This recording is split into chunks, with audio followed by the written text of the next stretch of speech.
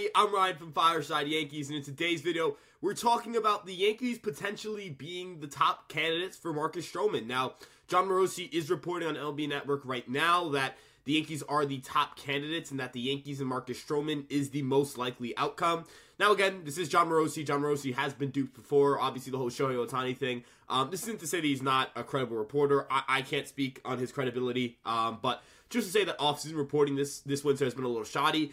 Agents have done a much better job of throwing smoke screens out there. False information and stuff like that has been aplenty. But looking at Marcus Stroman's fit and his profile, look, he is a solid starting pitcher. Like, I can't sit here and deny that. He is somebody who has consistently made the teams he's played on better in terms of on-field performance. When you look at his ERA this past season with the Chicago Cubs, he had a 3.95 ERA across 136 and two-third innings, went 10-9, had a 20.7% strikeout rate, career-high 9% walk rate, but a 57.1% ground ball rate. That's up nearly 6% from the year prior. His FIP got better from last year. His xFIP got better from last year in terms of park-adjusted metrics. Obviously, the raw numbers were a little bit worse, but scoring was higher this year, so we have to adjust for that. His barrel percentage dropped to 5%, so he's not allowing as much damage contact in the air, or it's mostly on the ground, which is usually harmless. But ultimately, Marcus Stroman is a pitcher who is solid. Like, he is a solid starting pitcher. Is he an ace? No. Does he have the upside of an ace? No. Does he have the upside of number 2 or number 3? For sure. Like, he profiles as a pretty solid number 3 starter in this league. The run prevention metrics suggest that. Everything in his profile kind of suggests that as well. He's a weird pitcher because he is a ground ball pitcher, but he has an array of different pitches. He has a sinker, a slurve, a cutter, a four-seamer, a splitter, and a slider. And if you look at Stuff Plus, he has multiple pitches that hover around average or well above. His weirdest pitch is probably his four-seam fastball because he released it from a really low slot. And he's a shorter guy. Like, he's shorter than myself. I'm 5'8", he's 5'7". So his release height is really low, and it kind of allows that four-seamer to play up a little bit. There's a reason why it had a 32% whiff rate and didn't allow much damage contact this past season. But the usage of his secondary is going to be important for him because he did not use his secondaries a lot down the stretch. He had an ERA north of 8 after the All-Star break. And he had dealt with injuries, shoulder stuff, a bunch of different things that obviously raised concerns. There are some things that you have to like as well. Obviously, the ground ball rates, the ability to pitch enough innings to get you through a season. And then in terms of other concerns, the off-field concerns are definitely there in terms of, his presence on social media. I'm not saying the blocking of fans. I don't really care about that stuff. You want to go and attack fans on social media? You can use social media however you want. If fans are going to boo, I think athletes have a right to clap back, but this isn't a matter of clapping back. This is a matter of, liking some stuff on social media that is definitely detrimental to one's character. Obviously, I know that people are like, these are professionals, they're players, we're paying them to be players, or by we, I mean the Yankees would be paying them for their performance on the field, but just like with any job, a background check is important, and just like with any job, doing things like liking, clearly anti-Semitic rhetoric would be a red flag, right? Like, you would clearly have, if you went through a background check, for any job, like, they would look at that and they would ask you about it, and they would ask you why you reached that conclusion. Do you still harbor those same feelings? Have you matured since that time? These are all questions that any organization should realistically be asking. Like, I understand that people don't want to hear that. I understand that's something that can be unpopular to say and unpopular to hear. But ultimately, like, that's the reality of the real world, right? Like, background checks, stuff of that nature, they're all important to a team's analysis and an employer's analysis of how, hireable you are, whether they want to bring you in or not. And look, I think the Yankees have done their background checks. I think they've done their legwork. I think they've done their homework if there is rumored interest. And ultimately, I think there's something to gain of value here. I do think that Marcus Stroman is a solid starting pitcher. I just have a lot of concerns about the off-field stuff, and I have concerns that we'll have to deal with that, and we'll have too many headlines. But, the concern I really have is it'll be the middle of August. He's struggling. The Yankees aren't doing too well, and he's liking tweets from, people saying, why did Aaron Boone pull him so early, or whatever it may be. And, you don't want to deal with those headlines in the middle of a season. Now, is he capable of not presenting a distraction? Absolutely. He's more than capable of that. Like, I think anybody is capable of not being a distraction.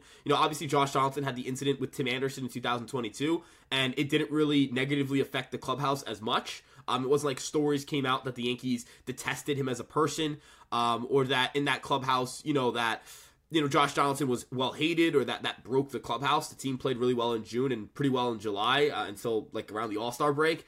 And they played well in September.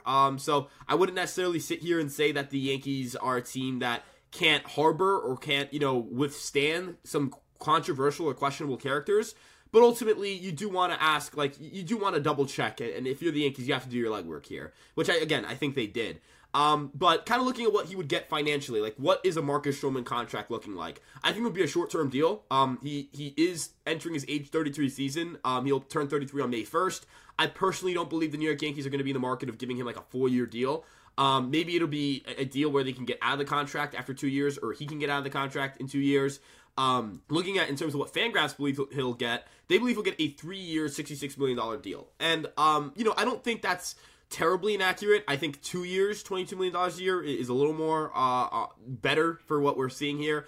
I think the fact that he hasn't garnered much interest on this market is definitely telling. I think something similar to the Lucas Giolito deal would be ideal for the Yankees, like something with incentives, something where there's an extra year, whatever it may be. Now, the difference is that Lucas Giolito is a guy who, is more durable, but doesn't have the same consistent year-to-year performance that Stroman has had over the last few years. And he's also a little bit younger, so you feel more comfortable giving Giolito, a multi-year contract. But at the same time, like, Stroman clearly has more market value. Stroman projects to be the better pitcher. Stroman was the better pitcher this past season. There's no denying that. And in Marcus Stroman's situation right now, this next year is actually pretty huge for them, because not only can he continue to rebuild his market value and try to maybe hit the market again at 34, 35 and get another contract, but this upcoming season, if he pitches through the entire year, he'll register his 10th year of Major League service, which is a huge milestone. If you know anybody who knows who's in the game and has skin in the game, or any guys who played baseball, that 10th year of service time is huge. You get a lot of post-playing benefits, so this is a huge year for him. I know that there are concerns about, whether he'll continue to age gracefully with his size. Like, he is a smaller guy, literally. And at a smaller height, do you wonder how his body's going to hold up? That is a concern. That is a question. But I'm sure, again, the Yankees are doing their homework in that regard. And look, every pitcher on this market is a risk. Every pitcher on this market comes with some inherent risk.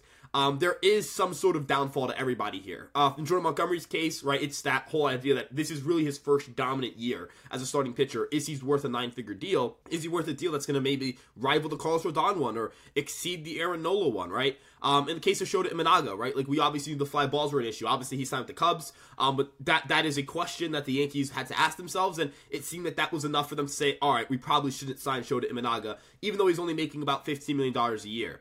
Guys like Lucas Giolito, as I mentioned earlier, right? Like, he hasn't been good in 2 years. So there are obviously questions about how he'll perform the year after. James Paxton has an extensive injury history. Blake Snell has historically been a guy who, not to say that he's not consistent, because he has a pretty good track record in his career of being an elite caliber player.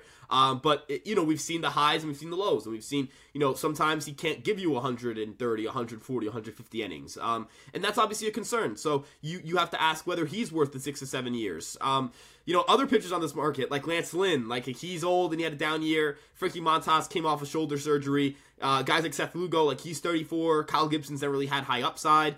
Sean Manaea, right? Like, how is he going to translate to a ballpark like New York, coming from San Francisco?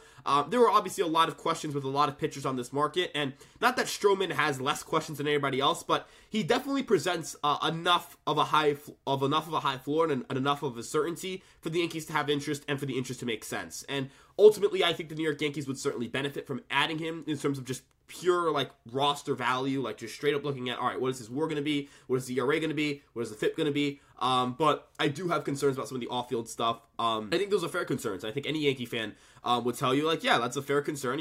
It's a thing that has happened in New York too, like when he went to the Mets and when he left the Mets, he was very critical of the organization leaving. I'm not sitting here and saying that the Mets were a perfectly well-run organization, that they're a well-oiled machine. There's a reason why they fired their GM multiple times and why they had to keep hiring new guys. But right now they have more stability they've had in years past. It's not like a shot at like David Stearns or Steve Cohen or whatever it may be. But I'm not saying it's, but I am saying that even if an organization isn't perfect, it doesn't look great to publicly kind of criticize them, publicly criticize fans in New York, go after Brian Cashman publicly as well. I get it. Brian Cashman said he would have used him as a reliever, and whether that's a fair comment or not, we can sit here and say that, Marcus Stroman has every right to respond, and I would agree. Like, that's fine to say, and that's fair to say.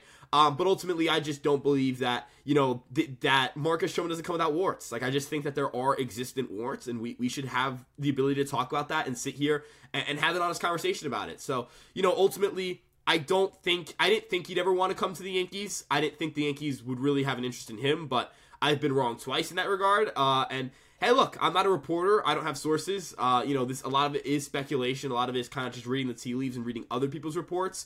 Obviously, Bob Nightingale over the weekend said the Yankees would have no interest. And that ended up not necessarily being true because the day after he mentioned mutual interest. So I'm definitely I'm definitely interested to see how that saga plays out. Maybe the Yankees are being used as leverage. Who knows? But with that being said, the New York Yankees are interested in Marcus Stroman. Marcus Stroman seems to have an interest in playing in New York, and we'll see how that plays out. But if you guys are curious and interested to see what other stuff we've got going on and any news with the Yankees, make sure to like, comment, subscribe. Let us know if you guys want Marcus Stroman on the Yankees.